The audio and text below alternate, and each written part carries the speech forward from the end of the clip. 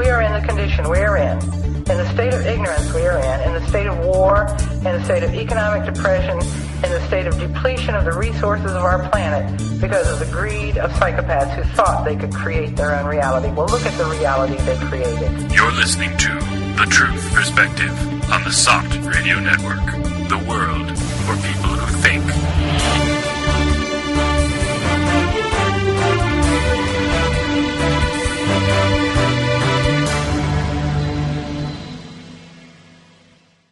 Hello, everyone. Welcome back to The Truth Perspective. It is Saturday, March 19th, the year of our Lord 2016. And we're back talking about why Daesh is doomed and other tales of failed terrorist states. So we're going to be talking about some current events and continuing the discussion that we had last week on radicalization, kind of getting into some stuff, taking it in some new directions or similar directions, just going a bit further along the path. In the studio today, we've got a full house. We've got all SOT editors in the room. Not every SOT editor, but all of the people in the room are SOT editors. Starting at my 12 o'clock, we've got Corey Schenk. Good day, everybody. Shane LaChance. Hello. Carolyn McCallum. Hi. Elon Martin. Hi, everyone. And I'm Harrison Cayley. Thanks for joining us on another edition on our new radio.sot.net system. So we're happy to be here. We're very pleased with the quality. And as a reminder, you can call in and speak with us, ask a question, give a comment, kind of whatever you want to say within reason. You just click the Speak with the Host button. It's right below the title of the show. It's blue. It's got a microphone on it. You'll need a microphone on your computer to talk with us. So we encourage you to call in at any time and do so. So first of all, in the news, since we last spoke, there have been a couple of interesting developments in the world stage, on the world stage. Probably the biggest one has been the withdrawal of part of the Russian military force that has been stationed in Syria. So this, I think it kind of came out of nowhere for a lot of people. When I read the news that day, I was like, what? Oh, wow. And pundits' heads exploded everywhere. Yeah. But That's the thing, too, though, that when you look at Western media, they hardly covered it, which I mean is in line with how they covered Putin going into Syria, and as well as the entire time they've been there, they've hardly talked about it. You have a few commentators here and there discussing it, but pushing the propaganda and putting the worst possible spin on it. But he can't do anything right apparently, because going to Syria, he's going to be involved in a new Afghanistan, and he's going to be embedded forever. So he pulls out, and he's withdrawing because the economy is awful in Russia, and they're cutting their losses.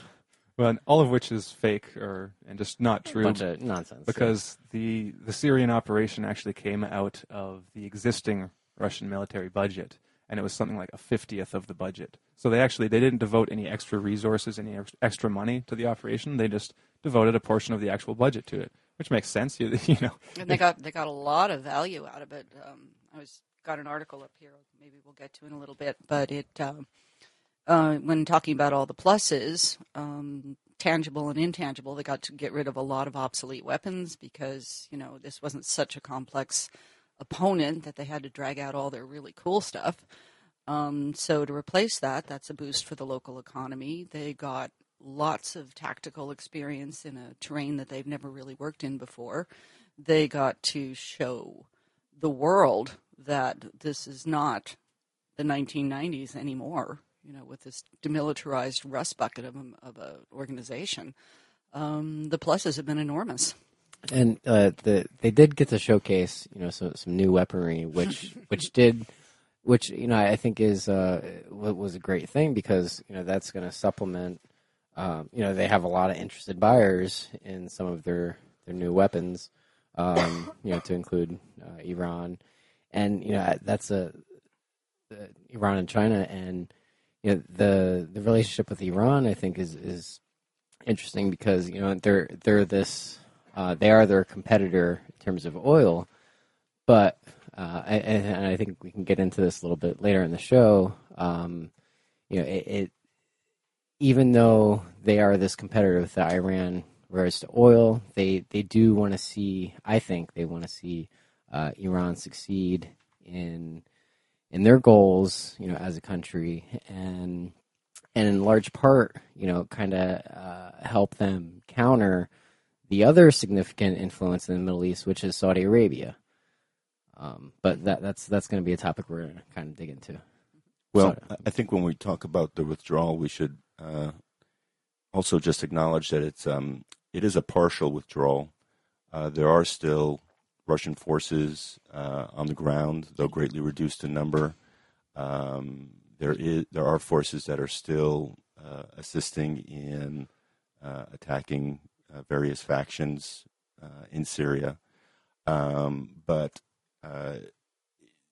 really, I mean, this is something, if you think about it, it's totally consistent with everything. This withdrawal is totally consistent with everything that Russia's been doing so far. Well, he got to score statesman's points too, on the world stage by saying, clearly laying out when they started, it's going to be 3 to 6 months. Mm-hmm. When we feel it's done, we'll leave.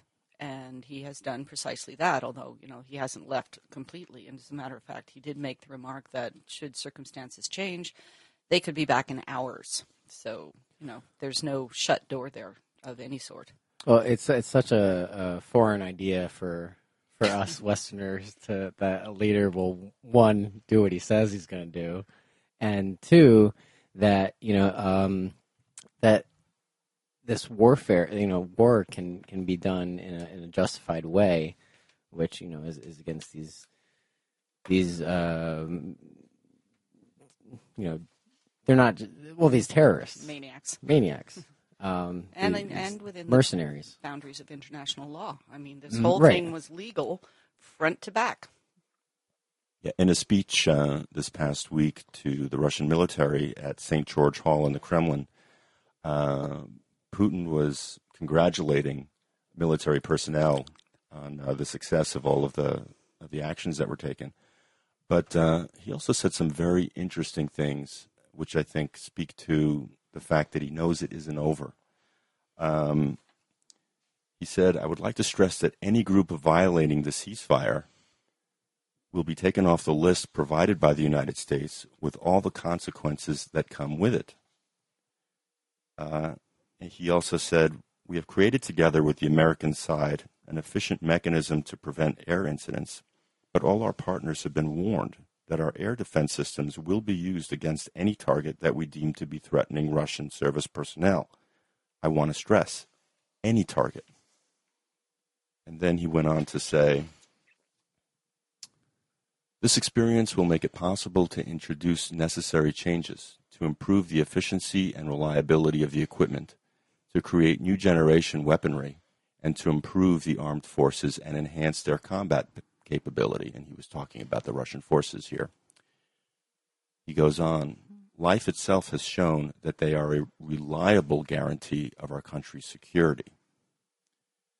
And he also spoke of needing to continue to prepare to avoid paying a much higher price later. And lastly, I thought this was particularly relevant. He says, "I would like to note here, for this audience and for the entire country, Russia's main agenda today is that of peace. It has to do with developing the economy in complicated conditions, with maintaining and improving the well-being of our people. However, without ensuring our security, without creating a battle-ready, modern, and efficient army and navy, we would not resolve a single task. Moreover, the very existence of a sovereign and independent Russia would not be possible without it." So I think what he's saying to his folks there in the military is, we can be happy about what we just did, but be prepared to do much more in the near future. He knows who he's dealing with. Well, the smart thing too is that by pulling out the majority of the forces, it does put an extra focus on a couple things. One is the maintenance of the ceasefire. Russia's not as embedded, so I'm sure that the U.S. and and company had all sorts of plans that are now just they're scrambling now. No, what do we do? We can't go ahead with our devious ways, and kind of got to restructure, which is basically what Putin's been doing all along. Is he's one step ahead all the time, and that's just part of the genius of his strategies, and so there's this political process that's going on, and it also puts attention on really focusing on the Geneva Conventions coming up and the peace talks. Mm-hmm. So I think those factors are really important ones when we're looking at the reasons why he's pulling out, and as well as what he's really accomplished. I mean, he's accomplished the Russian military as well as the coalition. They've made a lot of advances and they've had a lot of successes, and it's been pretty incredible to see in such a short period of time. The infrastructure is for the all these terrorist cells is really has been really taking a beating. Mm-hmm. And so and then there's also the other. I mean, he's taking apart the infrastructure for these terror cells. They've made they've won significant battles. They've exposed and also helped to destroy the major income of these terrorist operations with oil, and Turkey's relationship with it.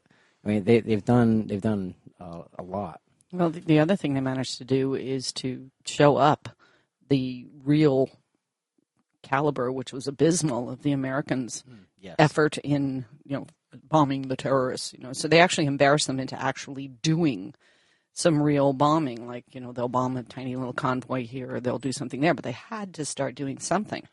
And also, I think by pulling out, if things start to slide backwards, who's the onus on for that? That would go back to the U.S., right? Because the U.S. is still there, and they're bringing in ground troops, and they're doing all this stuff. They're actually stepping up their presence. But if the situation deteriorates, it's not Russia's fault.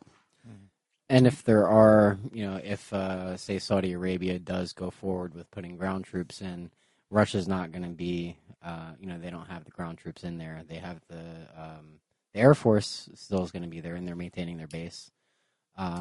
But things won't be as hairy, I think, going forward. Well, after this announcement, the Saudis made a few statements, one of which was that the plan to put ground troops into Syria was still on the table, but they would only do so as part of the U.S. coalition.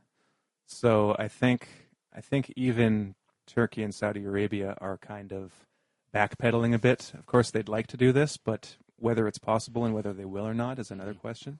I just see the whole thing as another kind of PR success, because, and it seems to me that it's not, well, it seems when you look at these things as if they must have been planned for a long time, like that Putin and the PR people and the military all sat down at the table and just kind of went through all the stages, all the possibilities, and prepped for it. Mm-hmm. Because when they started the operation, like you said earlier, Carolyn, they'd only ever planned for it to be 3 to 6 months. Mm-hmm. At least those were the initial estimates. And the original plan wasn't to go in and just kill all the terrorists. It was to reinforce the Syrian army, to get them back on their feet, and to basically, because they were on the defensive at that point, mm-hmm. and with the threat of Aleppo and Damascus being kind of overrun by ISIS. And so the Russians came in to solidify the Syrian army presence and help them in their offensive. And what they did for those months, they did like a lot of, I don't know the exact figures, I didn't do the math, but a large portion of the airstrikes were on the regions in Syria that are under so-called rebel control. So, and that was natural, that was necessary, because when you look at where the Russian air base is, it's in the western part of the country, in Latakia province, and that province was, well, in close proximity to that base where the rebels were. So one of the first orders of business was to retake a lot of that territory in the western part of Syria, to reestablish that kind of buffer zone for the Syrians and the Russians to bring that province under control, along with Homs, Hama, and Damascus, and get those military bases back. Yeah, and so that's what they did, but because that was the goal, I mean, their goal was to help Assad and help the Syrian army. They knew they were going to get bad press for that, and that's immediately what we saw. So the first news, as soon as these airstrikes started, was that Russia was bombing the moderate terrorists and they weren't bombing ISIS. Now, they were always bombing ISIS positions at the same time, but they were focusing very strongly on the al-Nusra and the Free Syrian Army moderate rebel zones. So they were going to get that criticism from their enemies. So what happened after that? They did that for a period of time, and then at some point, I can't remember if it was a month, 2 months later, they brought in a whole bunch more jets. New jets, different types of jets, the bigger ones. And then they started with the long-range bombers. They brought in more helicopters. And they started embedding their trainers, military trainers, and kind of special operations guys to help out the Syrian army on the ground, providing assistance with the Russian weapons that were being provided, and to kind of help with strategy and tactics and stuff like that. Mm-hmm. So you have the Russians sending in a certain number of jets and personnel, upping that number, being criticized the whole time, and you've got the Western media and governments and spokespeople saying that they're in a quagmire, they're never going to leave, they're not bombing ISIS. And so the Russians just kind of went with that. They countered the lies, of course, like they always do, but they went with it because they're not going to. Their philosophy seems to be that you can't. No one tells us what to do, and you can say whatever you want, but we're going to do what we're going to do, and we don't care. And we don't care. So they up their number of jets in there, and then right on the day before the Geneva talks are going to start, they say, "Oh, hey, wait a second, we're taking the bulk of our forces out," or they didn't really specify how many they're taking out. So on the one hand, they're going against the narrative. So they are withdrawing, and that throws people into confusion. Oh, well, what? They're not in a quagmire? They're not going to be in there like in Afghanistan? But it seems that so the decision not only came at the right time, it also was designed, it seems, to please everyone. Mm-hmm. Because if you look internally in Russia, but even externally, the rest of the world, you've got the people that wanted Russia to leave and that were, you were bombing our moderate rebels. So Russia says, okay, we'll leave. We'll stop bombing your moderate rebels. So those people are happy. But then they say, but we're also going to stay. We're leaving some of our guys there, right? And so what has happened since they've left, since some of the jets have left, is that they've concentrated their bombing now strictly on ISIS. So now they're doing what the West was saying they weren't doing, but they should have been doing from the beginning. So now they're even the West can't criticize them for that, and the State Department has even said that we've been monitoring the airstrikes in the region and we haven't seen any violations. Actually, all of the airstrikes that we've been seeing have been against ISIS.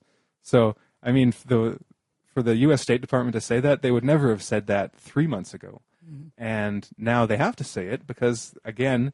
The Russian PR machine, which is actually just dedicated to kind of telling the truth, but telling it in such a way that supports the mission. Mm-hmm. So it's kind of got the best of both worlds. They can't really say anything about it. So it came at the right time, and it's kind of designed to please everyone. And it's just, of course, there are going to be, and there have been more criticisms and the same thing that we've been seeing the whole time, but those they seem to me to be being even weaker and weaker, and they're running out of legs to stand on. Like now they're kind of walking around on toothpicks because they don't really have much ammunition to use in that part of the information warfare game. When you talk about the just how organized and structured this whole entire thing comes across as in the Russian campaign and the intervention in Syria, it reminds me of an article that came out a couple of weeks ago that talked about the fact that in the Russian government, everything that happens according to a very structured program. Mm-hmm. That when they make decisions like this, they bring in all the officers, all the colonels, lieutenants, or whatever, and they make these decisions. Whereas in the U.S., as the emails that have been released, Hillary Clinton's emails have been released, have really drawn back the veil on how things work in the White House, which is basically you have this lame president who just bends over for anything. And, his Secretary of State, back when they wanted to invade Libya, she just basically took orders from some unknown person, speaking through one of her secretaries who basically, said this is what's going to happen, so you make it happen. And there's no structure, there's no order. It's a snake pit essentially, where they just act out orders from on high. Whatever forces decide that this is the amount of money that we gave you, so we want you to do this, or we have the clout here, so we want you to do that. And so then you see the outcome in how structured and organized the Russian campaign has been and how they accomplish their objectives. Whereas, in the West, it seems so chaotic just because it is chaotic. It is literally a den of snakes that, just are basically, they'll devour each other or they'll devour somebody else, but, there's no real structure. Well, I also think, too, this is from this article I'm looking at, and speaking of pundits' heads exploding, this one guy named Alexander Bogdanov wrote an analysis of Russia leaving and why it was good and why it was bad. And he was so close on some things, and then you just kind of you'll read it and what he says, and it's like, oh, God, what's wrong with you? But he does make a particularly interesting comment about the dual realisms that Putin is applying because he's got to please his constituents like any other politician, and then he has to act for Russia's interest on the world stage. And they're called global realism. And the other one is called, where is it? Peripheral realism, thank you. So they have to, these two are applied. But speaking about, den of snakes and the complete chaotic actions of the U.S. government, in large quotes, is the idea that both Russia and you can see this in China too, know how to play a long game. They are old nations. They've seen it all before, and they think in decades.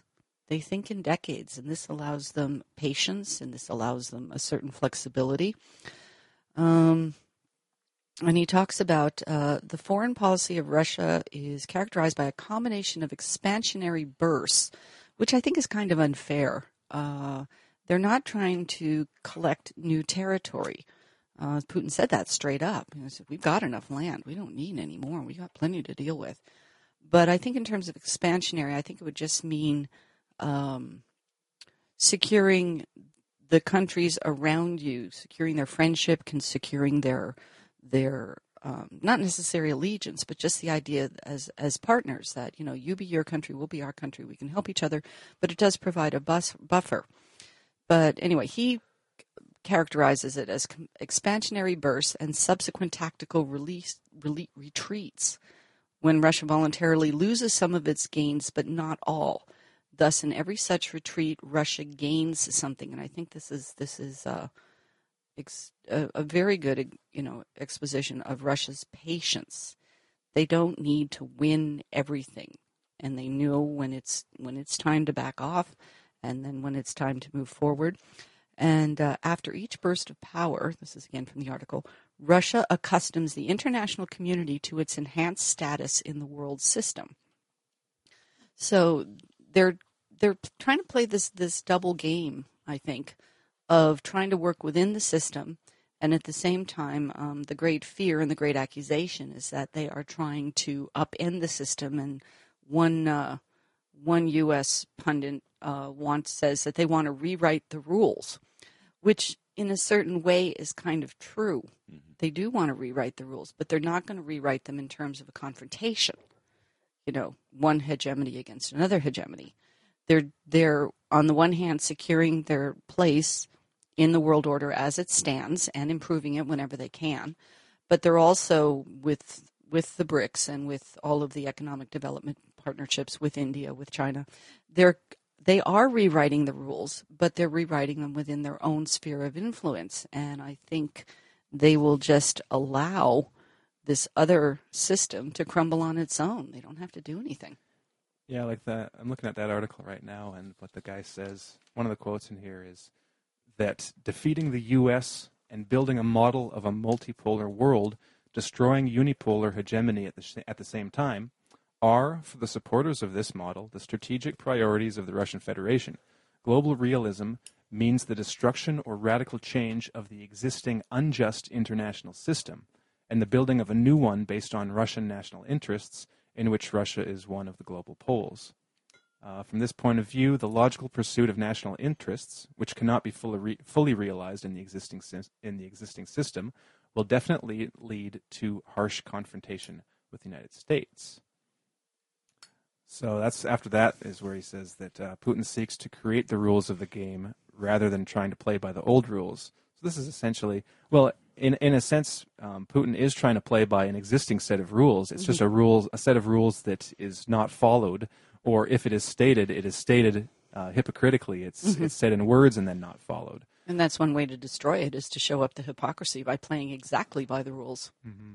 Right. One of the big things that Putin had on his side in his intervention in Syria is the very fact that Assad invited him in for assistance. All kind of mudslinging to the contrary and lies made about Assad by the West. The guy was still the democratically elected leader of Syria, and Russia's presence in Syria was absolutely legitimate. And Putin constantly cites international law whenever he addresses Russia's participation in Syria. And, no one can argue with that. I mean, they can lie about it. They can say that Russia's bombing innocent civilians in Syria, but they can't say that he wasn't invited or that what he's doing is unlawful unless they are willing to open themselves up for creating more blatant lies about what Russia's doing there.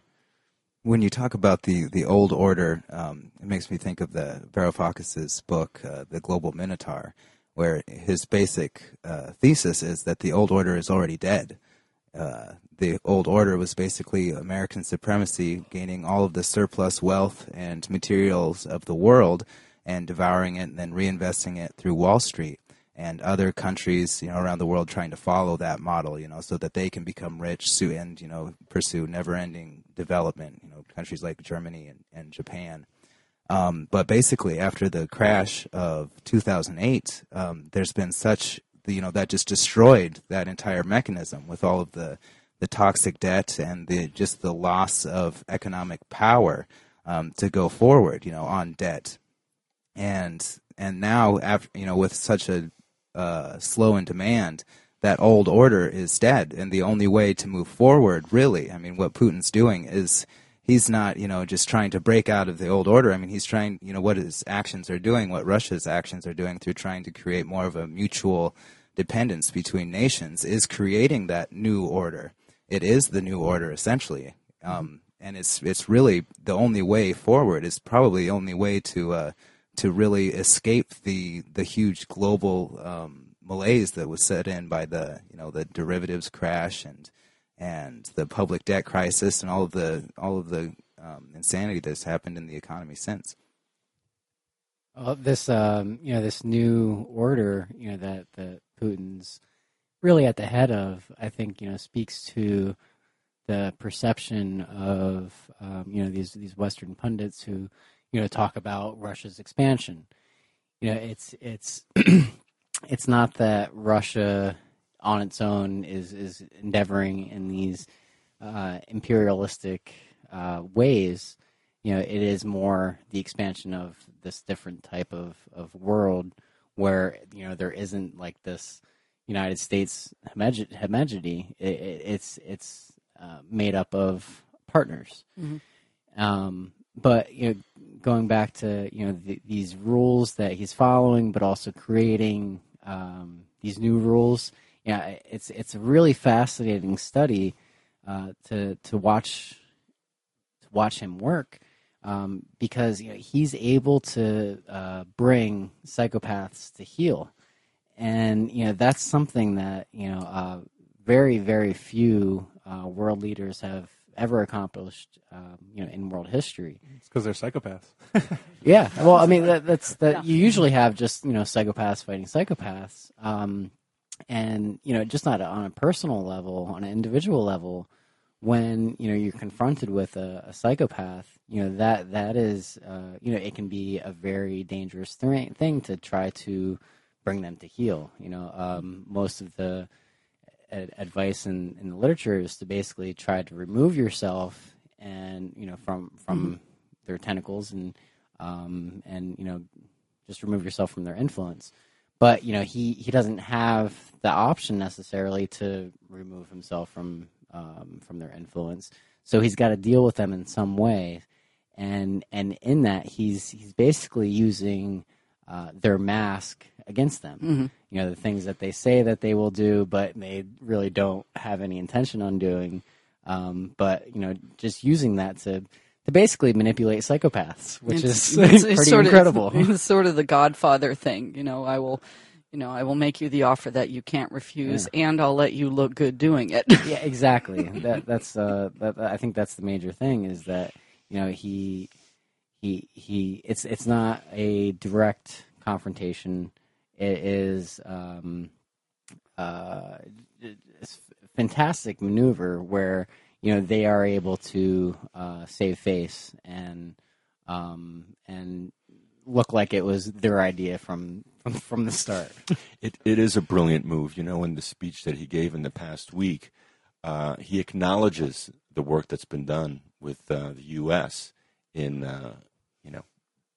pinning down who it is that's agreed to the ceasefire and looking forward to more negotiations. But like I was saying a little earlier with his other statements, he is balancing that acknowledgement and that seeming willingness to work and do the right thing with these other nations with the anticipation that when later on in the day they're just going to come back and try something else. So he's juggling these incredible forces. I mean, he knows what his intention is, and has to reconcile defending Russia and also seemingly and being politically kind of true to itself with dealing with psychopaths in the form of the U.S. Well, and a lot of the time, we don't see how brilliant his moves are until, a couple months after, and you're like, oh my God, they've been doing this all along. And, that thought struck me when, looking at, just this past week, there's been some discussion in the European Union about putting some embargoes on Saudi Arabia because of their actions. They're killing civilians in Yemen, and it really comes down to oil. And now that Iran is on the scene, they're not just going to be dependent on Saudi Arabia as a Middle Eastern source. Iran can, have this. They have plenty of oil that they want to get out to their old clients that they had pre-sanctions, and the whole Iranian deal, it seems very much a part of this overall real war on terror, because Iran is such a significant Middle Eastern source of power that can counter Saudi Arabia. So getting Iran like on the to be a part of the international community was really essential, and I think it wouldn't have happened without Russia. And the way they went about it was just genius, because they did initially they agreed to they did not veto the it was one of the votes in the UN to end sanctions. So that really put pressure on Iran, and it made it look like that Russia was siding with Saudi Arabia and the U.S., etc. But that putting themselves in that position, the U.S. didn't think that that Iran would be able to meet all these demands and these deals that they had to accomplish in order to move the deal forward, but they did, and in doing so. I think that being able to have this counter force being present in the Middle East, that really it hits Saudi Arabia where they where it matters most, which is their oil and their money, and their money is going to fund ISIS. So with Iran posed to threaten this, they're I think it's not a huge success because things are still playing out, but it does it changes the situation, and it's an incremental thing, and you're dealing with such a huge beast when we look at oil and Saudi Arabia and the money and what they're doing. But I think we can look at it as a major success in terms of changing the dynamics. I think Saudi Arabia is will eventually become more of a paper tiger than anything else. I mean, their treasury is being bled dry, supporting ISIS, and also they're running that dirty little war in Yemen. They don't have a proper military on their own. I mean, an actual fighting force. So they've hired the whole thing out. And I've read more than one article saying that their treasury is dropping daily. They actually are talking about raising taxes and cutting some benefits. And practically the whole country is kind of on welfare, if you will. So much has been provided for free for so long. And when that dries up, they will have a very unhappy population. Well, I want to talk about Saudi Arabia a little bit more, but maybe in a few minutes. Just a few more news updates before we move on to the next part. Things going on in the world. Of course, still in Syria, this last week, the Kurds in Syria, and not just the Kurds, but all the people kind of living in that region, because there's a lot of different religions and just kind of groups that all live in the region, the north of the country, on the southern border of Turkey.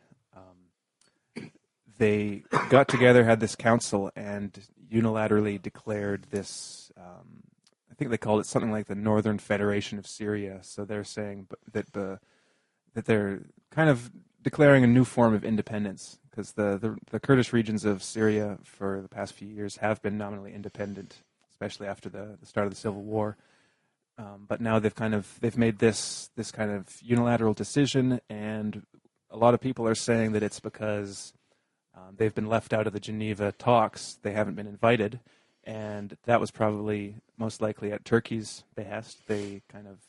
Turkey hates the Kurds and refused to allow them at the negotiating table in Geneva, even though Kurds make up a large segment of Syrian population. They should be involved, and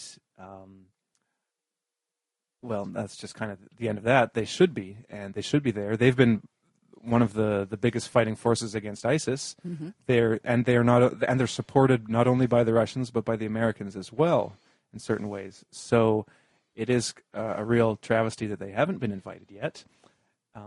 But on the other hand, Russia has kind of declared their support of the Kurds, and so you'd think that Russia would kind of be defending their interests too on their part at Geneva.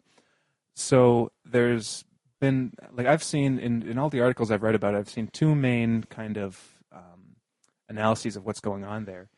And the first is that that this declaration of independence, they're not seceding from Syria. They say they're still be a part of Syria. They just want to be kind of like a more like a less centralized government, more loosely governed in a federated system.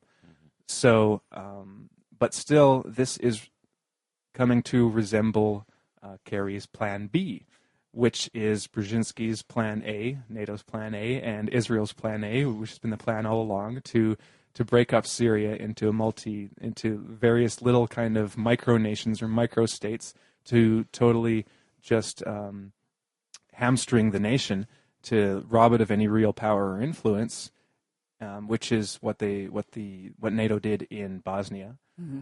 And so it's just kind of a replay of that game. It's been the plan all along. So on the one hand, it's possible that this is kind of a U.S. instigated thing. Like the U.S. is supporting them and saying, okay, well, now's the time.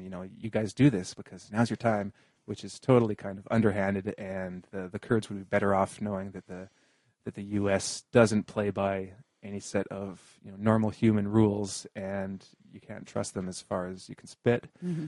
But on the other hand, it could also be a kind of opening gambit for these negotiations because they have been shut out from Geneva. So by coming out and saying they want full independence within Syria, then Turkey, of course, is getting all angry about that. They will not have it. They don't want any kind of autonomous Kurdish region in Syria, because that will be just a hotbed of terrorism that will put the Kurdish regions of Turkey in danger. And then what if the Kurds expand northward and start taking Turkish territory? So the Kurds have a narrative for why they don't want it, which is all basically a projection from Turkey because they basically want that land.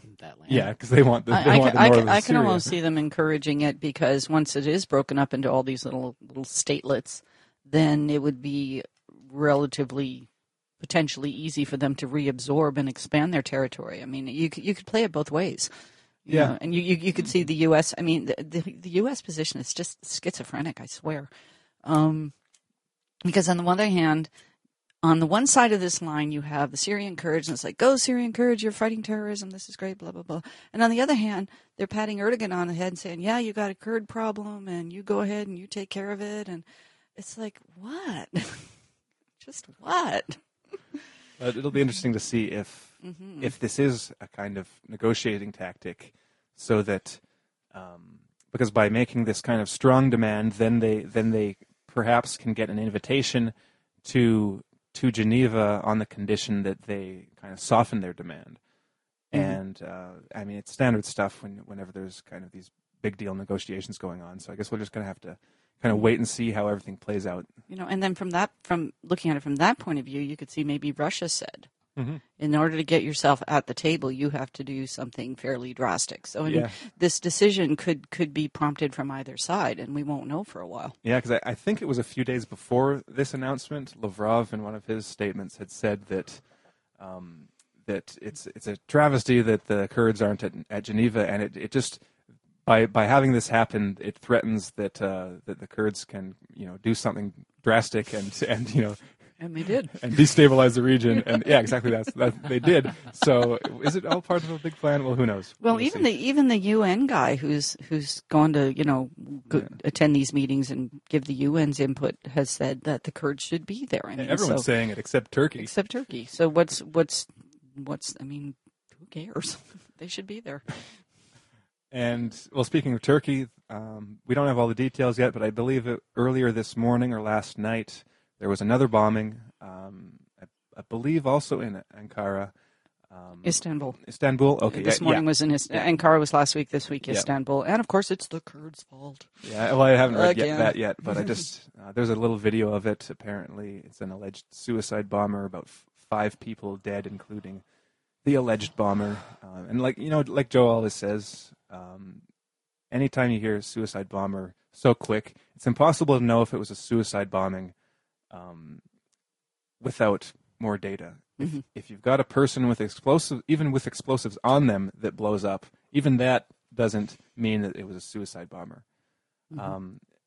Because there are just so many. There are alternative options that don't even get suggested. It's very easy to strap explosives on someone and coerce them in some way to go to go somewhere and do something against their own will, and then to blow them up remotely. And yet we don't hear about that. We don't hear that brought up as an option anytime, anywhere. And not only that, all the Kurdish militias on both sides of the borders have very firmly stated that this is not one of their tactics. They just don't do it. So that weakens the case right there. It's just not part of their repertoire. Well, I mean, yeah, the obvious that whole suicide bomber slur, which is used to dehumanize the Kurds in general.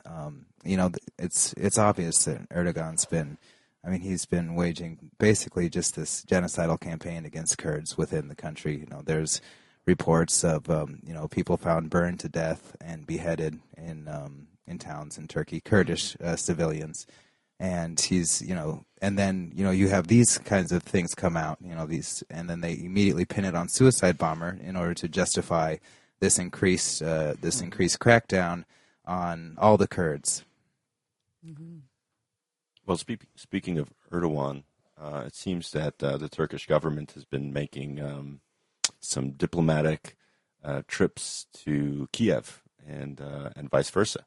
And so, you have these two countries. Two peas in a pod. Exactly. Yeah. Two peas in a pod, two countries that utterly resent, are jealous of, and probably hate what Russia has been doing, whose economies have been suffering precisely because they haven't been able to get their act together and behave decently towards Russia. Mm-hmm. They both want into the EU, and that's never going to happen. Exactly. And they both want Crimea. Apparently, in addition to Poroshenko making comments about, retaking Crimea, and I think Andrew Parabai, one of the Parubi, one of those militants who has been basically one of the guys responsible for Maidan. And killing both police officers and innocent civilians in order to foment unrest there, and who's been coming to the West and making speeches as a kind of welcome diplomat of Ukraine. These guys speak quite openly about taking back Crimea, which is totally insane on a number of counts. So anyway, you have these two guys, you have Erdogan and Poroshenko, these peas in a pod, who are now kind of allying themselves with one another. They're both kind of sending mercenaries, jihadists, to each other's territories and swapping military equipment and making deals of all kinds. And, it's I guess Lobachevsky would call it a panorogenic union of sorts, where they recognize something in one another. But it also tells you just how delusional these two guys are and how far gone they've taken their countries in such a short period of time. I think Erdogan, Poroshenko's, well, they're both idiots, but I think Poroshenko's the bigger idiot because Turkey has a lot more to gain from this than Ukraine does. I think the article was called "An Alliance of Misfits" or something like that. They have shared grievances, but and Ukraine wants money, they want arms, they want a market for their wheat because they can't sell to Russia anymore.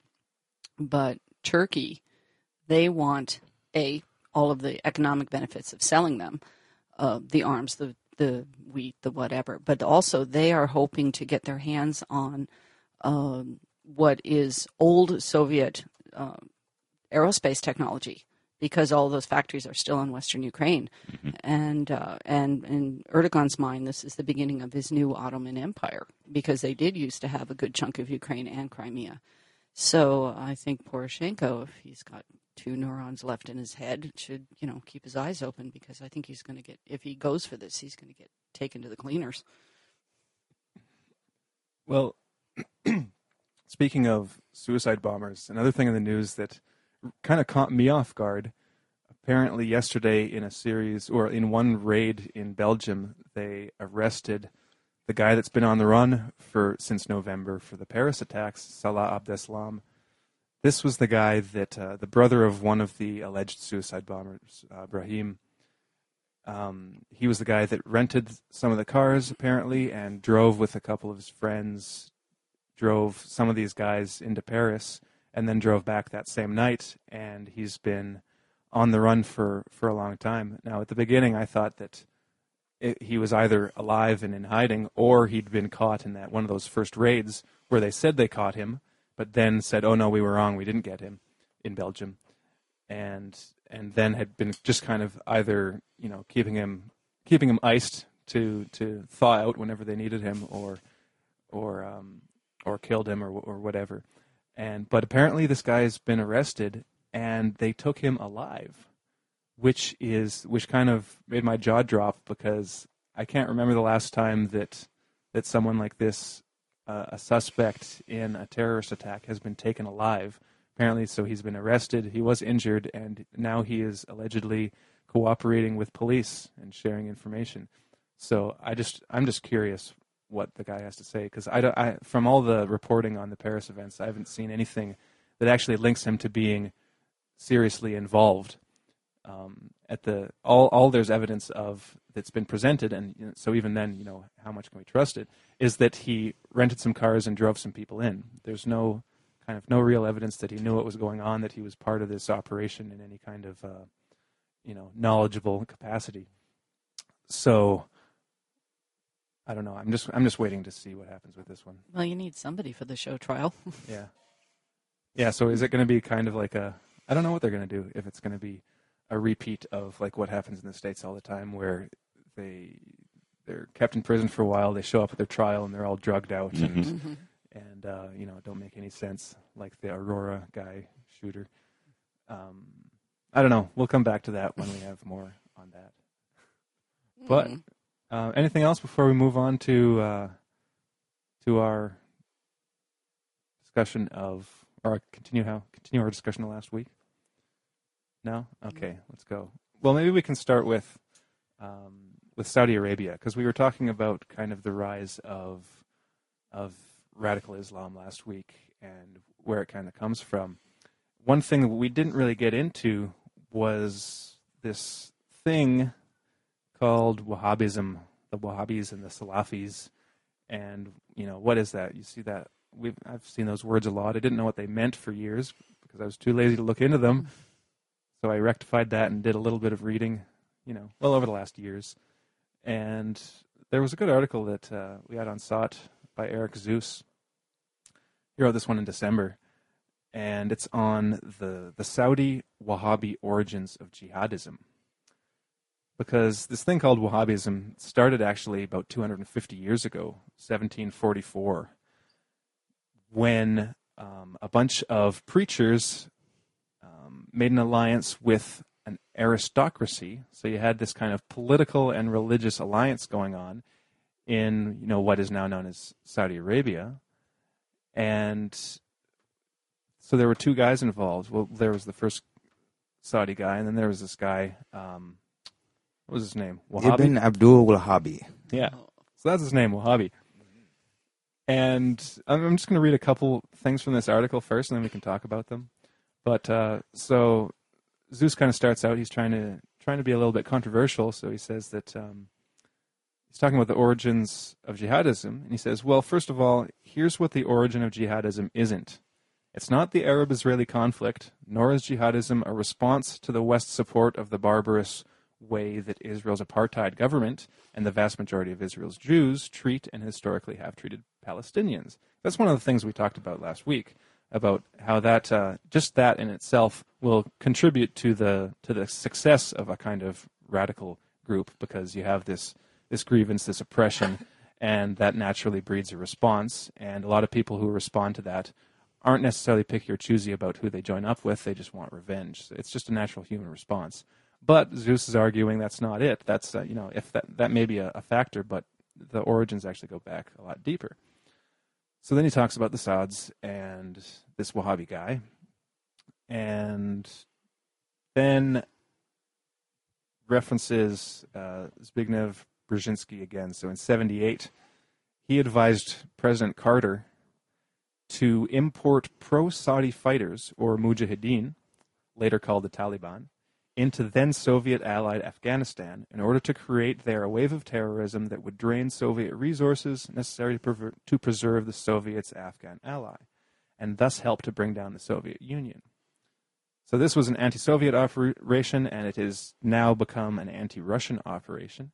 So, I mean, the origins of the modern form of this radical jihad, as we've said, I mean, it was first of all an anti-Soviet operation. Now it's anti-Russian, and that ties into the whole Operation Gladio B thing that Sibel Edmonds talks about, and kind of just exposes how this has been exploited and used on a level that doesn't get mainstream coverage. And before they were called the Mujahideen, back 100 years ago, they called themselves the Muad'Din, because Wahhabi, this guy was, he's a really not a very likable fellow. He spent a lot of his time learning with his grandfather basically the most strict version of Islam. He traveled around the Middle East, becoming really well versed in all the legalese and how to apply the law of Islam strictly. And it seems like he snapped. He was basically a schizoidal character. He comes back home and he develops his what would come to be known as Wahhabism, which is basically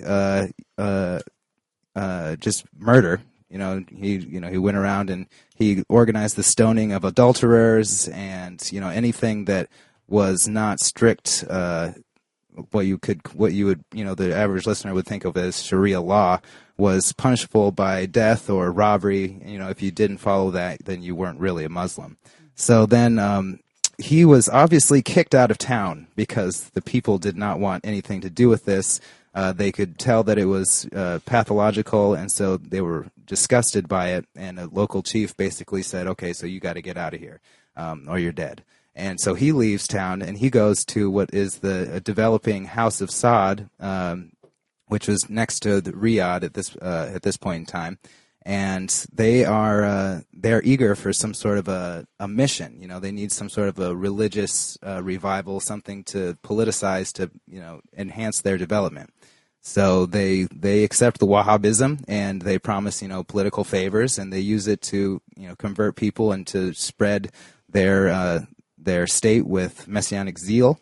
And so then as they gain power and influence, they basically live out this schizoidal religion, and they start, they massacre thousands of people at a town called Karbala. Women and children are killed. The Ottoman Empire, sees this along with the other neighbors, and they think, okay, so these guys are insane. And they decide they're a threat to regional peace, and they attack them, and they crush them. Then you flash forward to World War I. They still hadn't developed yet. The Saudis hadn't. But the British saw these guys as a useful tool against the Ottoman Empire, so they were turned against the empire, and they were defeated again. But at the same time, other groups were turned against the Ottoman Empire. Obviously, we all know the empire fell, collapsed into numerous different groups, and with the British conniving with the Sykes-Picot Agreement and the Balfour Declaration, they started making different promises to all these different groups, to get them to fight the Ottoman Empire. And then once they did, they thought they were going to have this grand Arab bloc, but obviously that wasn't going to be the case, and the British broke their promises, and they promised, and basically they turned to those Arab nations, those Arab groups that had helped them, and they said, okay, so now if you don't go along with us, if you don't let us create the nation of Israel, we're basically going to turn our Muhaddin, our Wahhabis, against you. We're going to arm them, and they're going to take you out. And that's what they did. The Saudis were pumped full of weapons, and they were given a lot of tactical support by the British in order to drive this new reality home for these regional Arab leaders, who one of them in particular, Sharif Hussein, he to the bitter end, he, despite the fact that his sons, his family, everyone was telling him, just accept accept these agreements, just accept that, this territory is going to be part of Israel.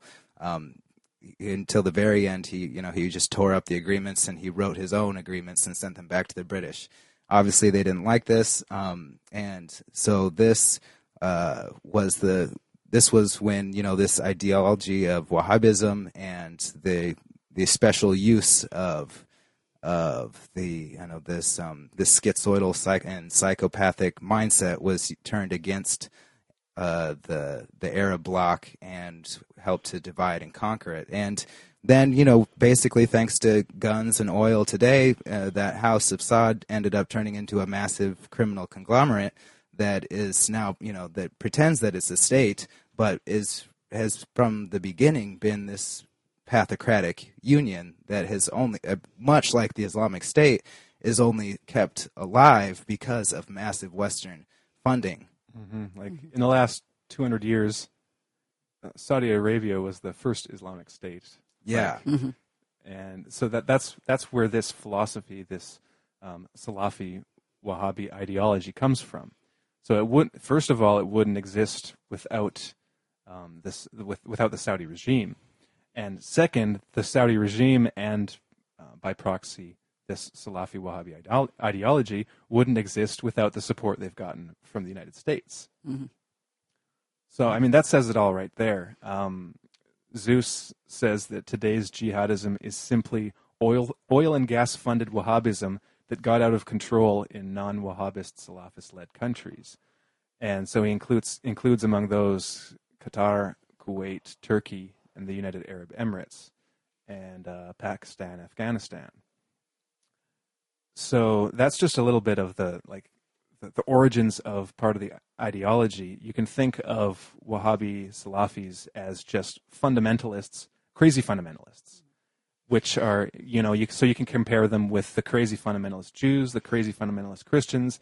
These are the people that you'll find in any ethnic or religious group that are you're going to have a certain percentage of people that are crazy, and it just happens to be these guys. And unfortunately, they have a whole lot of oil to propel their so-called ideology, and it's kind of ironic that these Wahhabis are taking this supposed strict teaching of Islam because they're they don't have so one of the main I don't know what you'd call it. One of the main beliefs is that the source of this sect must be a descendant of Muhammad, and that's not the case with Wahhabism. Mm-hmm. They don't claim this direct lineage, so that right there discounts them, from being a legitimate force in the eyes of many Muslims. But someone does claim to be yes. a direct descendant of Muhammad. Who's that? Abu Bakr al-Baghdadi. Baghdadi. I love it when you call me Baghdadi. The thing that's I was reading. There's this really great Atlantic article. It's really long. I haven't only gotten halfway through it, but this guy was trying to sort of get across what this Wahhabism is, and Salafist. The word actually means the pious, followers of the pious fathers. So these guys, just like really fundy Christians, take an absolutely literal view of the Quran. But not just literal, and just like Christians or Jews, it's a literal and selective application and interpretation. Absolutely, but when in trying to sort of get across what the idea would be like, is imagine if you lived under a culture, a government that strictly applied the Book of Leviticus right down to the stonings. This is how they think. It's insane. It's completely insane. And with Wahhabism, I mean, you take that to the absolute extreme, right? And I mean, he's very much adamant that, and you see that in Saudi culture. I mean, that's what we're looking at when you look at, and people just feel completely disgusted by it. And that's the normal human reaction to this kind of this schizoidal ideology, right? Is that you're gonna be disgusted by it, or if you aren't just disgusted by it, you just don't believe in it. You're not a Sunni, you're a Shia, so it's just not really you don't believe in it.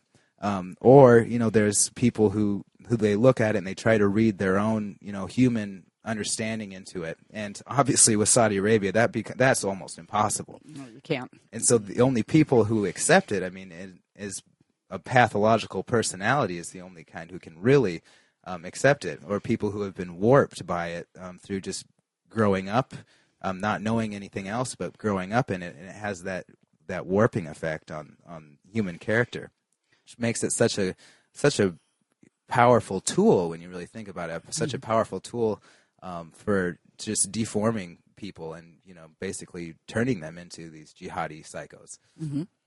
Well, I've got a little bit from Ponerology that I want to read. This is in the section on pathocracy and religion, because religion. Well, Lobachevsky was writing about mainly Soviet communism. That was like his main experience and the main drive. But like he wrote the book to be as universal as possible. So he tried to speak in terms of like the generalizations that would then apply to any political system, because that's the main point of the book, is that it has nothing to do with the ideology. It's with the psychopathology behind the ideology.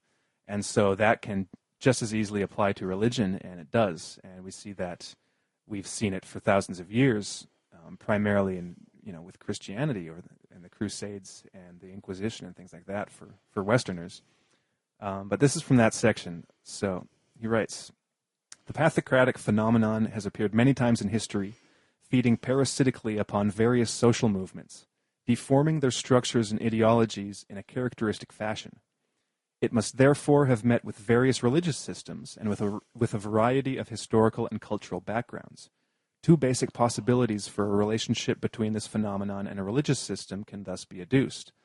The first occurs when the religious association itself succumbs to infection and the ponerogenic process, which leads to development of the above-mentioned phenomena within it." Basically what he's been writing in the whole book. "The second possibility emerges if a pathocracy develops as a parasite upon some social movement whose character is secular and political." This would be like communism in his case, "which must inevitably lead to collision with religious organizations." Well, on the other hand, I think you can have, examples of an extreme kind of foreign form of the religion that you follow playing the same effect as kind of a secular thing, but we won't go into that. Kind of like a symbiosis. Yeah. In the first case, the religious association succumbs to destruction from within. Its organism becomes subordinated to goals completely different from the original idea, and its theosophic and moral values fall prey to characteristic deformation, thereupon serving as a disguise for domination by pathological individuals. The religious idea then becomes both a justification for using force and sadism against non-believers, heretics and sorcerers, and a conscience drug for people who put such inspirations into effect.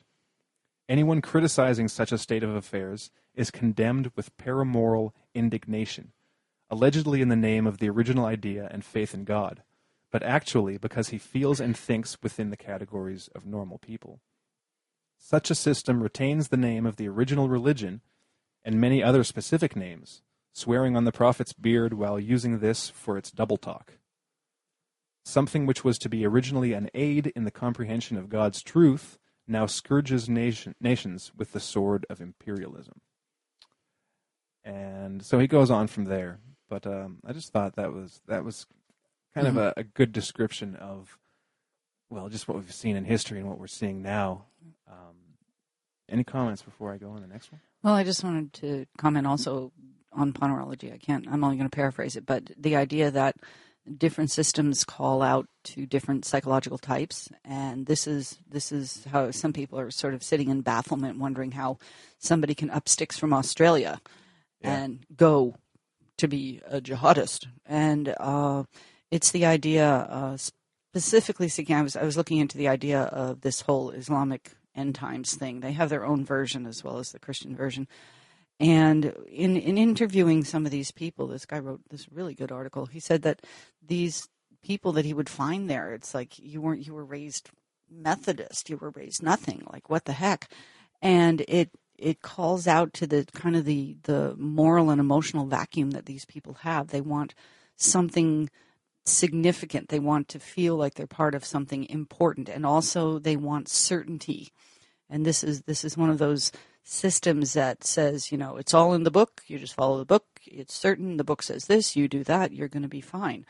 And I think that's that again, that kind of sifting out of the different types. And it's pernicious. It's terrible. Yeah, and there's that black and white thinking, which is very schizoidal, and that's actually represented quite well in ISIS's flag. It's black and white, and apparently that was deliberate.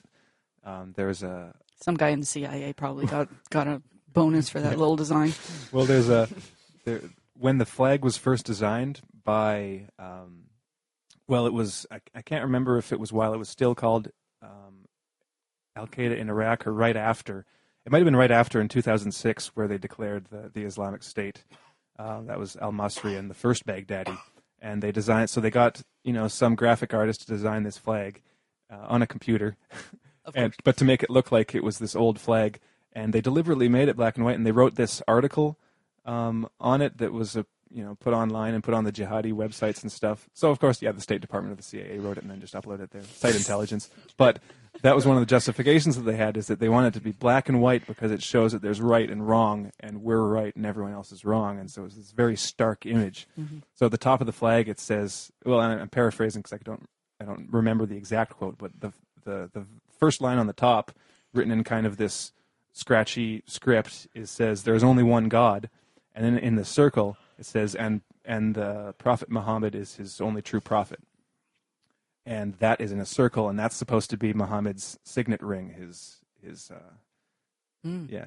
So that's what the flag actually is supposed to represent. But continuing on, I read a couple quotes last week on artificially infected pathocracy. There's a few more that I want to read to kind of like round out the picture of what's going on, because Lobachevsky is describing essentially what we think of as, color revolution is the term that comes to mind now, but also just kind of espionage and the kind of underhanded, dirty games that go on in infiltrating and taking over and replacing foreign governments to one more to the liking of the empire involved. So he talks about how this is typically done with kind of spellbinders. So these will be people that, they use the mask of ideology to conceal their motives, acting as agents of the empire.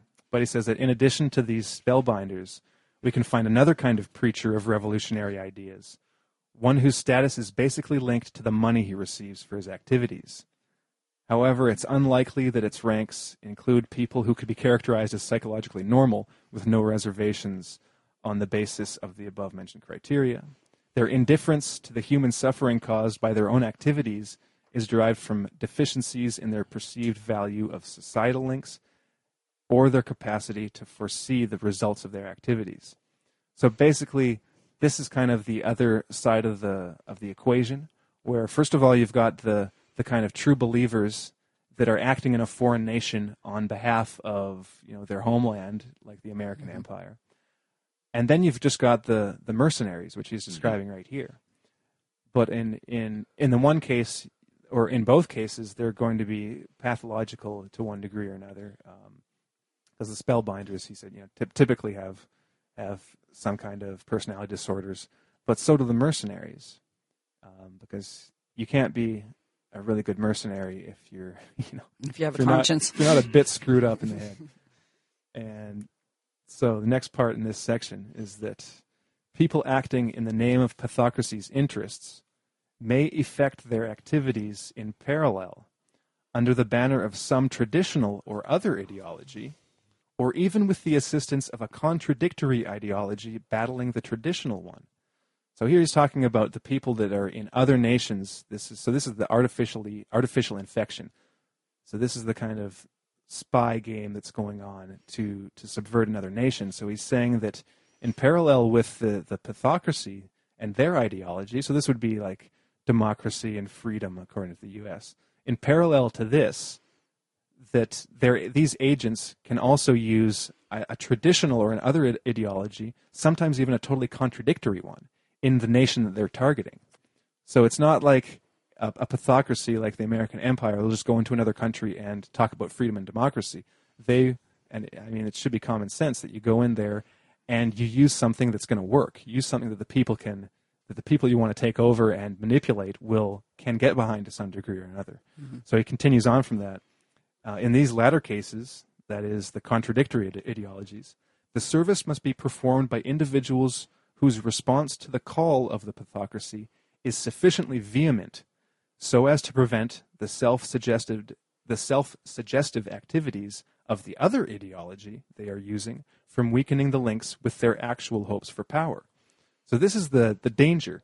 When you send someone over to another country and they're doing their thing and they're using an ideology that is totally opposite to the one that you are apparently using, there's the danger that they're going to kind of get uppity or get their own ideas in their head and say, well, this ideology is great, it's working for me, and I'm just going to ride with it. And, to hell with my American masters now because, what have they ever done for me? I've got an army now. Yeah, exactly. And so this is something that Joe mentioned on the show last week, which is or it might have been Neil, I can't remember, but it's one of the dangers of having these vassal countries and these puppet leaders that rule other nations is that, they're pathological in themselves. So there's always the danger that they're going to think, well, what do I need the Americans for? And they end up going against the interests of the people that set them up in the first place. Well, let's talk Erdogan. Yeah, there he is, right there. Yeah, but I'm going to be the new sultan. And the list is endless. Well, it's kind of like I don't know. It was a couple weeks ago. There was this story. It was just pretty hilarious because I don't know if it was the State Department or some government official came out with saying just how outrageous it was that the politicians in Ukraine are so corrupt. That was priceless. It's they're there precisely because they are corrupt. Naturally they're going to be corrupt. I'm shocked. That is their job. Their one responsibility. Now, one other quote from this section. Last one here. So psychological warfare strategists must decide rather early on which ideology would be the most efficient in a particular country because of its adaptability to said nation's traditions. I phrased that wrong. Because of its adaptability to said nation's traditions. After all, the appropriately adapted ideology must perform the function of a Trojan horse, transporting pathocracy into the country. These various ideologies are then gradually conformed to one's own original master plan. Finally, off comes the mask. So basically, you set up this color revolution, and Lobachevsky kind of describes the process about how the agents work and what the processes are. You set up, you support this kind of homegrown, organic, possibly legitimate grievance. Exactly. Within this foreign country, and you basically exploit it. It's a Trojan horse. And so then you get that party that you're controlling or that ideology that you're controlling in power. And then if there's anyone that kind of isn't fully on board with the real plan, you just have a purge, you eliminate them, and you bring in your own guys. And by that time, it's secure, and you've got the nation under control. And I think we can see examples of this in failed and successful color revolutions, how it happens and how these people get in power. And so you can see that, I think, in Ukraine. Oh, and just the funny thing, not funny, but that both Wahhabism and ISIS, they haven't been an effective Trojan horse. The only reason that they've survived and grown is through just the sheer money. Mm-hmm. and backing from the United States. You know, they haven't gotten any popular, any indigenous support at all. It's purely by force. They've maintained their influence. So it's largely an artificial element of the pathocracy. Mm-hmm. So there's no real support for it, and that really speaks to, I think, how fragile it is, because there are these natural, if you can call them that, these natural pathological organizations that can sustain themselves through mass acceptance, and that's pretty much the system that the United States has. Yeah. But when you look at the Middle East, while Wahhabism is in these countries like Qatar and Saudi Arabia and United Arab Emirates and so on, it's not a populist ideology. It's one of the aristocracy, and the normal people, the normal everyday people, they think it's crazy, and it is crazy. Well, it is crazy, and it's really just a form of cannibalism. Getting back to the title of the show, Why Daesh is Doomed. It's this most pathological extension of the United States and Saudi Arabia and Turkey and Israel, and it offers absolutely nothing that's viable or life-sustaining or constructive or creative. It merely takes everything that was any of those things where it exists, and it rapes it, and so. It's the very reason why we haven't yet heard anybody with any amount of credibility speaking at these Geneva conferences or anywhere else offer a kind of an alternative, vision for Syria. It's a freaking joke. Assad must go, but you're going to replace it with what? With who? Who are these people? They are. They're just these kinds of violent anti-people. They don't have any kind of vision for making things better. They only sustain themselves in the crudest, most corrupt sense that they're capable of. Well, when you say that, it sounds like you're talking about the U.S. Congress too. Not to that extent, but that because I was thinking, when you're talking about the fact that these pathological regimes aren't accepted by the majority of people, they see it as being foreign, as being repulsive, and as being something to fight against, even if it's internally, for their own psychological sanity. And you pointed out that, well, in the U.S. it's different, right? That in the U.S. this pathological regime has been accepted.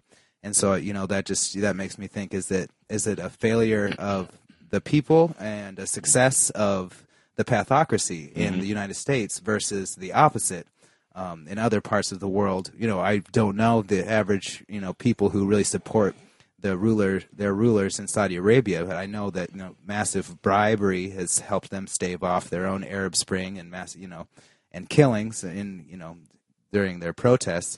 But when you look at it, there's this constant tension between the pathocracy that is filled with lunatics, with people who just don't have any they don't have a conscience. They don't have these aspects of humanity which would naturally make you kind of repulsed by them. Well, so there's always that tension between them. They have to somehow find a way to survive in a world of people. That is like their biologically driven goal, is to find a way to survive. Because I think that, I remember Lobachevsky in the book, he talks about the fact that it is painful to them that they can't live the way that they want to, the way to do whatever they want, to do just to satisfy the most base and disgusting desires, to be a Hillary Clinton, to be able to kill and murder and laugh and get away with it in front of thousands of people, to stand there on stage and pretend like you're some liberal progressive when you have the blood of thousands of people on your hands. That's what they want. That is and they have that in America. Well, and I think what Daesh is, it is really the prime example. It's the epitome of what people like, I think, Hillary Clinton would actually like. It's like, this is the mask off. And so all these nasty leaders that we have in the West who lead these ostensibly democratic nations and who wear suits and ties and say their high words in front of the cameras and on their podiums, if you look inside their lack of a soul, Daesh is what they want. This is the thing that psychopaths really want. It's the reality behind the mask. So when you see this like international terrorism, as it's called, when you see what's going on in Raqqa with the just indiscriminate torture, violence, murder, rape, slavery, all these things, this is what psychopaths just would get off on. It's the world. It's their utopia, where they can get away with whatever they want, and no one can do anything about it. And when we look at ISIS, Daesh, they ostensibly are a state. They call themselves the Islamic State. They do have control over a relatively large segment of Syria and Iraq and some major cities, and they have organized a kind of government system. So they do have police and some kind of infrastructure to kind of keep their power. And taxes. And taxes, yeah. So on the one hand, they are a government, they are a state, but they're this kind of Frankenstein monster hybrid that goes against any kind of natural law, because like Shane was saying, a successful pathocracy doesn't develop like that. Like I said last week with the primary and secondary ponerogenic unions, the primary ones, just the criminal mobs, don't get power. They don't achieve political power and over an entire nation. It just doesn't happen naturally. The only way it happens is with foreign support by a real pathocracy, like in the United States. So the only reason that Daesh has been able to form this kind of pseudo-government is through their support. And it's why they need so many foreign mercenaries, because they can't get the kind of local support so that they could actually have enough Syrians and Iraqis to take over. They need all these foreigners because there just aren't enough people in Iraq and Syria who would be able to get behind this kind of psychopathology. So they've only been able to sustain themselves with foreign money, foreign power, foreign support from the Gulf states, from the U.S., and that's really all there is to it. And I'm reading a book right now by an ex-State Department guy. He's also works for the Brookings Institute. And yeah. That's right.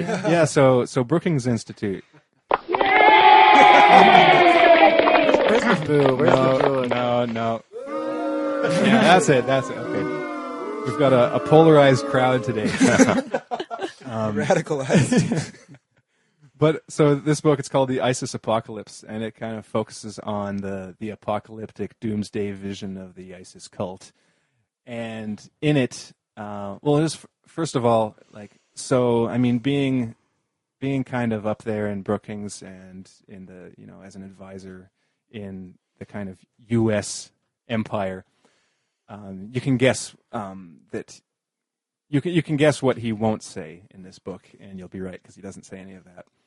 But on the other hand, he's a good writer. There's a lot of interesting tidbits because he basically presents the narrative. So this is the story that you can glean by reading the news, reading leaked documents, following the jihadi Twitter and all that stuff. So this is what's there for public consumption if people can read Arabic and want to know what's out there. Whether it's true or not, what the validity of all these sources is another question.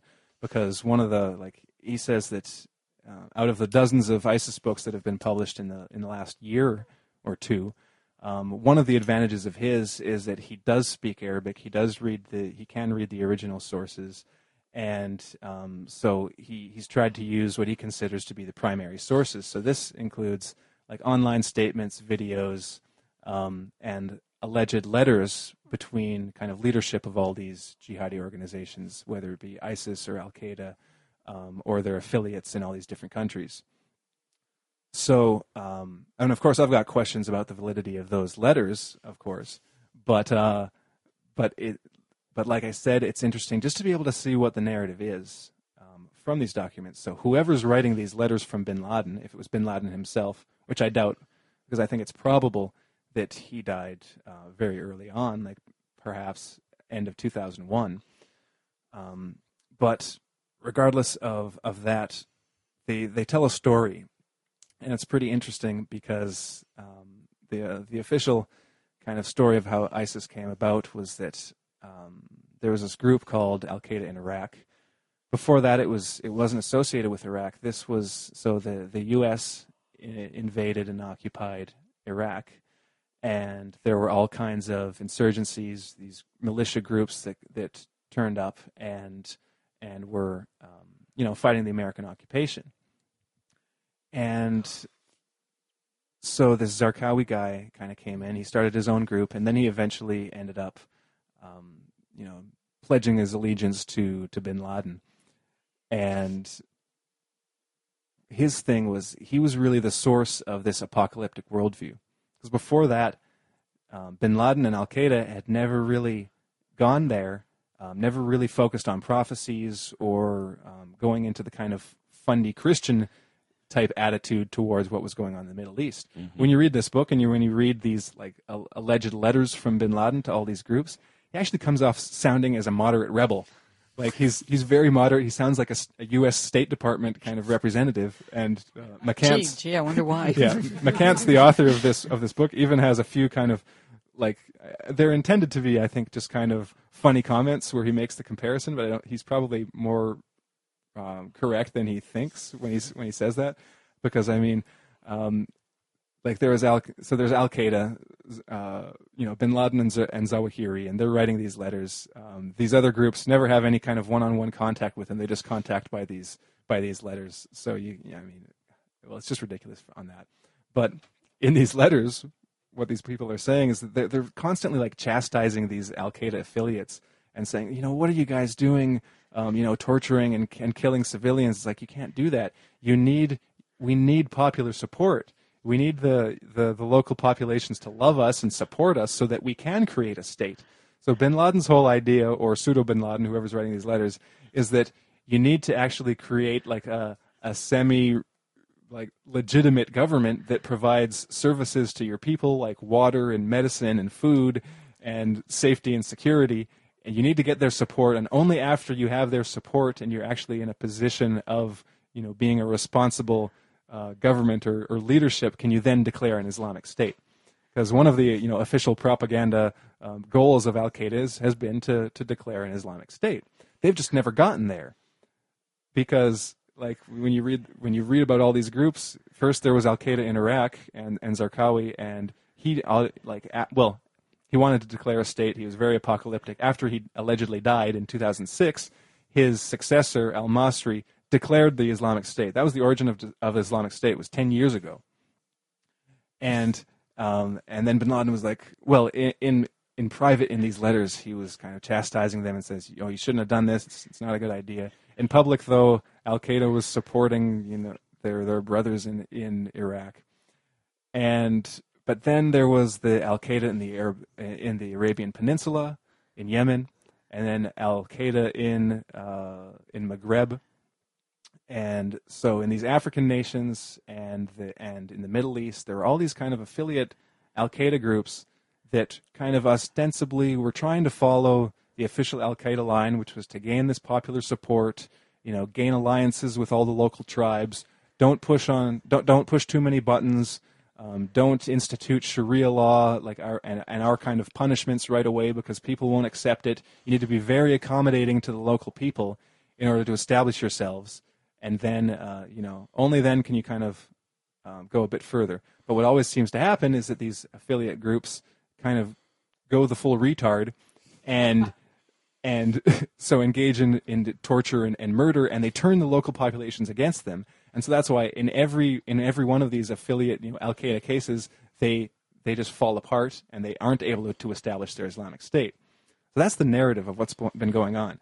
How Al Qaeda has wanted to create these Islamic governments in all these nations. They've had these affiliate groups that go in there and try to make alliances and try to get the people behind them. In some cases, they do get some popular support at first, but very quickly it turns around because their so-called brothers always end up getting a little bit naughty and disobeying, Big Daddy Bin Laden, and or Big Daddy Baghdadi in Iraq. And so it never kind of happens. So I'm thinking to myself, okay, well, that's the narrative. What's really going on? And it seems to me that it fulfills two kind of aims. Because first of all, despite what a lot of people in the U.S. say and think, Al Qaeda and Islamic terrorism is really it's something that a lot of people in the real American leadership want and need. They need this external enemy, and they use that external enemy. It gives them an in into several nations, either nations they want to destroy or nations they want to take over or influence. Nations that go against the American empire in one way or another. It's a very easy pretext that, Al Qaeda's in your country, we're going to come in and take them out. We're going to ally with your local tribes, and we're going to fight Al Qaeda. And now we just happen to be there, and we've just, a lot of your people are dead. There's no real secure government. I mean, damn Al Qaeda. Yeah. We better get your oil then. Yeah. And we'll help you out. Yeah. And so on the one hand, you've got your State Department Bin Laden, who is actually giving these pretty kind of reasonable policy lines on, you don't just torture and kill people. You actually start, try to be a good leadership.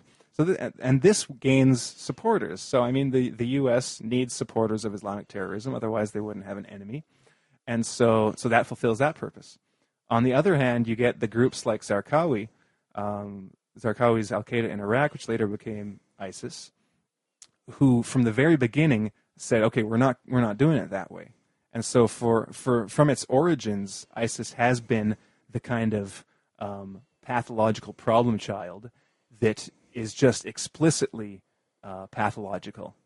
And so even looking at these Bin Laden letters, it would be obvious from the beginning that these guys would never get popular support, because even Al-Qaeda, who were presenting themselves in this moderate light with this official, or semi-official Al-Qaeda propaganda, were not able to get popular support in any of the countries in which they were trying to do their thing. So what purpose does a group like ISIS serves? Well, it obviously isn't designed for the purpose to actually create a viable state. Mm-hmm. It's not like, just as a little aside, the whole plan B for Syria is to break Syria up into at least three different regions. You've got the primarily Alawite West, which would be would be Assad's portion. And you've got the Kurdish North, and then you'd have the Sunnistan. That would be the east of the country, like Deir ez-Zor and Raqqa, next to Iraq. But the justification for a Sunnistan that these guys gives, I think it was Michael O'Hanlon, one of these neocon writers, he was writing about this idea and how it was necessary for Syria. It was the only way Syria would be able to get out of its civil war was to break up the country, because the justification he gives for the Sunnistan is that the Sunnis in the eastern region of Syria kind of allied themselves with ISIS. But no, they didn't. ISIS is living there as a terrorist state. They don't have popular support. They don't have the support of the people in Syria. The only reason they're there is because of the number of guns that they have and the amount of support they have in order to sustain themselves in that region. Mm-hmm. They're not there because they have any kind of real support among any of this local Syrian population. So right there, that just cuts out any justification for a Sunnistan in the region, because Daesh wasn't democratically elected, and they wouldn't be. It would never happen. The people in Raqqa are eager to rise up. There have been like instances in the last week since the beginning of the kind of push for Raqqa of these anti-ISIS insurgency in Iraq. Well, also being on Raqqa. the western side, it leaves kind of this festering sore on the doorstep of Iran or of Iraq, so that just keeps that whole area in turmoil. So the purpose of the real purpose of Daesh is not an Islamic State. I mean, you may have the kind of some of the crazy people involved, the fanatic. Like Wahhabi guys that actually believe this, that want to declare an Islamic State, but in the end, it's an impossible goal for these guys. And if they are serving a purpose, it is only the purpose to destabilize the regions in which they're found, and to create total chaos, to kill people and torture them, and just to ruin countries. That's it. It's like what happened in Libya. That is the purpose of a group like Daesh. Well, the background for a lot of these commentators in saying that the existence of ISIS or the growth of ISIS is coming from this civil war, and they've used the same line in Iraq and Libya, and saying that there's these factions between Sunnis and Shia, when really like it's completely bogus. These people have lived alongside one another for centuries, Yeah. and before Iraq, is very much like a Catholic and Protestant, kind of just intermingling, and that there was no conflict there. There's no civil war. The whole civil war idea was just cooked up, and there's nothing there. Is basically what I'm saying. It's completely bogus. Well, isn't that what Lavrov said? All you had to do was stop sending them money, stop sending them guns. They'd vanish within a month. Right. You just have this amorphous mercenary, all these amorphous mercenary groups, whether they're paid, they know that they're working for Blackwater, or they're paid, they think they're working for Al Qaeda, they think they're getting messages from Bin Laden. All of these amorphous groups that are manipulated, in which you can then paint a narrative, your dynamic narrative to whatever the situation is.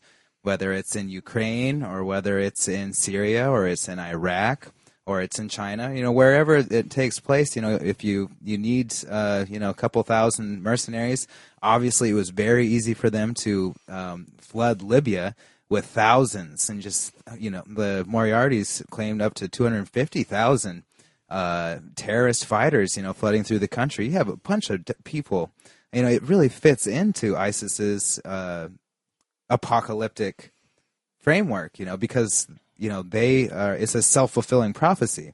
The U.S. is created this apocalyptic conditions. ISIS is continuing to fulfill those apocalyptic conditions. People will get sucked into that. It's been going since the 80s with the Mujahideen, perhaps even earlier. But this large recruitment process creates all of these people who are plenty of psychopaths probably that are just a phone call away. Call somebody, they call another person, and you've got all of these people who you can snap your finger and boom, now you've got a color revolution. Look at Chavez, he's firing on his own supporters. Now we got to do something about that. He needs to be taken out. Or Gaddafi, he's killing his own people. We got to do something about that. But obviously, this dynamic narrative never includes these strange, or the Paris terror attacks. It never includes these strange figures that are there just killing people. That are initiating, or that are the catalyst for their, whatever regime change, color revolution strategies that they have. Well, and you look at the countries where these conflicts have happened, and they're secular societies. Iraq, Libya, Syria. They're very diverse, very accepting of all sorts of beliefs, and that's not the type of environment where that invites these so-called civil wars. It's this directed intervention of these fundamentalists, this insertion of these ideologies into these communities that has created this chaos. Well, that kind of brings me to something we started discussing several months back in our discussion of UFOs. Harrison, you brought up a book called The Powers and the Principalities. And at the time, we brought up the idea that there is this kind of almost metaphysical power or energy or force that exists through institutions, governments, corporations, which almost has its own life. And a few months after you mentioned that, a friend of mine had sent a book to me called Engaging the Powers, which is a further discussion of this idea that there is this almost intertwining malevolent as well as benevolent force that acts within and through various organizations. And this book, Engaging the Powers, Discernment and Resistance in a World of Domination, written by Walter Wink, who took a tour through Central America and had witnessed quite a number of really appalling, horrific things that the U.S. government was doing in Central and South America, and had re-examined a lot of the New Testament to see what, in fact, it was saying about evil. And what he was able to decode was that a lot of the material in the New Testament is actually a discussion about resisting the domination system. And prior to that, I think I had only understood what may have been valid about the New Testament in terms of comparing the beast in Revelations to our understanding of torture today, or the number 666 being symbolic or indicative of our banking system and the Visa card. Various kinds of domination that we see coming full force in society and geopolitics right now. So I hope we get into this a little bit in the future. But he gives a kind of an excellent analysis of how these powers exist in a way that that have a life of their own, and that have we compared Daesh to Frankenstein's monster, that it was only intended to be a certain thing, but here he quotes a piece from John Steinbeck's The Grapes of Wrath, which I'm going to read.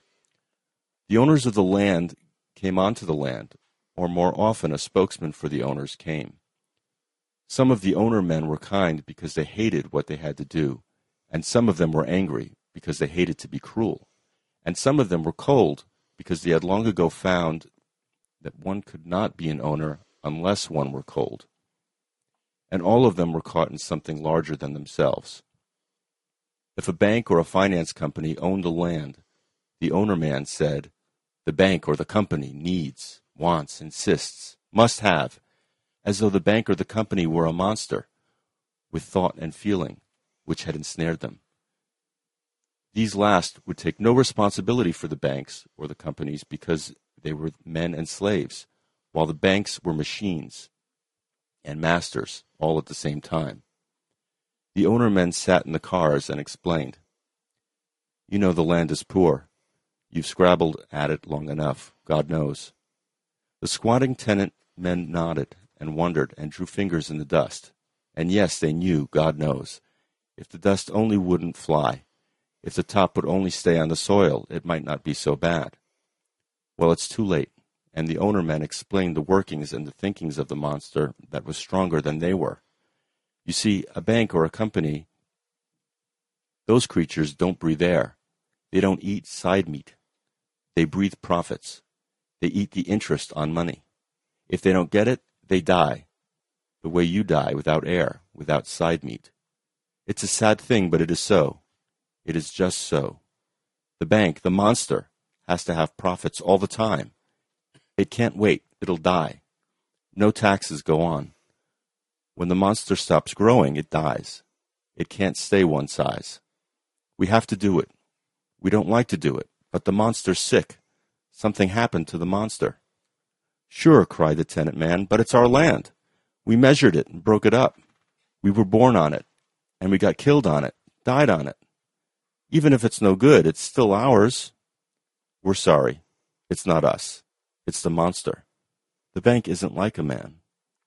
Yes, but the bank is only made of men. No, you're wrong there. Quite wrong there. The bank is something else than men. It happens that every man in a bank hates what the bank does, and yet the bank does it. The bank is something more than men, I tell you. It's the monster. Men made it, but they can't control it. And that's what I think about when I see these entities like Daesh or ISIS or Azov Battalion or the IDF or Academy, Blackwater, Dicor. They're all part of the same thing. There's this dominatrix, this dominator system that exists in the world that seems to be growing right now at a rapid clip. And it's made up of men. You know, people in Congress and the Senate may have some idea as to how it was created or what they did to perpetuate it, but they have no understanding of its implications and of the power that it's grown of its own accord. So, we explain it quite often in terms of psychopathy and a growing ponerogenesis and ponerization of societies and of groups. But I think it's also safe to say that there are these other things, these other influences that feed into these systems, and we're watching it. We're watching it happen today, just as we're watching people wake up today and forming networks of people who are becoming aware of how all of this exists and resisting the domination system. So hopefully in the next few weeks we can elaborate a little bit more on this. All right. Sounds like a plan. Mm-hmm. And on that note, I think we're going to end the show. Coming up on the end time. So unless anyone has any... The end time or the end times? The end times. Doomsday is approaching. No. It's just the end of the show. In 5, 4... No. Okay. Any final thoughts before the end times? Well, I just was thinking about that quote and thinking that it could be a monster, but one could take exception to the idea that men hate it, like the banks. Mm-hmm. There are those who joyously support it, Yeah. and the monster is made of men who joyously support it. Yes, it could only become the monster if they existed too. Yes. Yeah. All right. And that's all I have to say about that. On that note, thanks everyone. Thanks for the chatters. Thanks for listening in. And we'll see you next week. Make sure to tune in tomorrow for Behind the Headlines, 1 p.m. Eastern Time.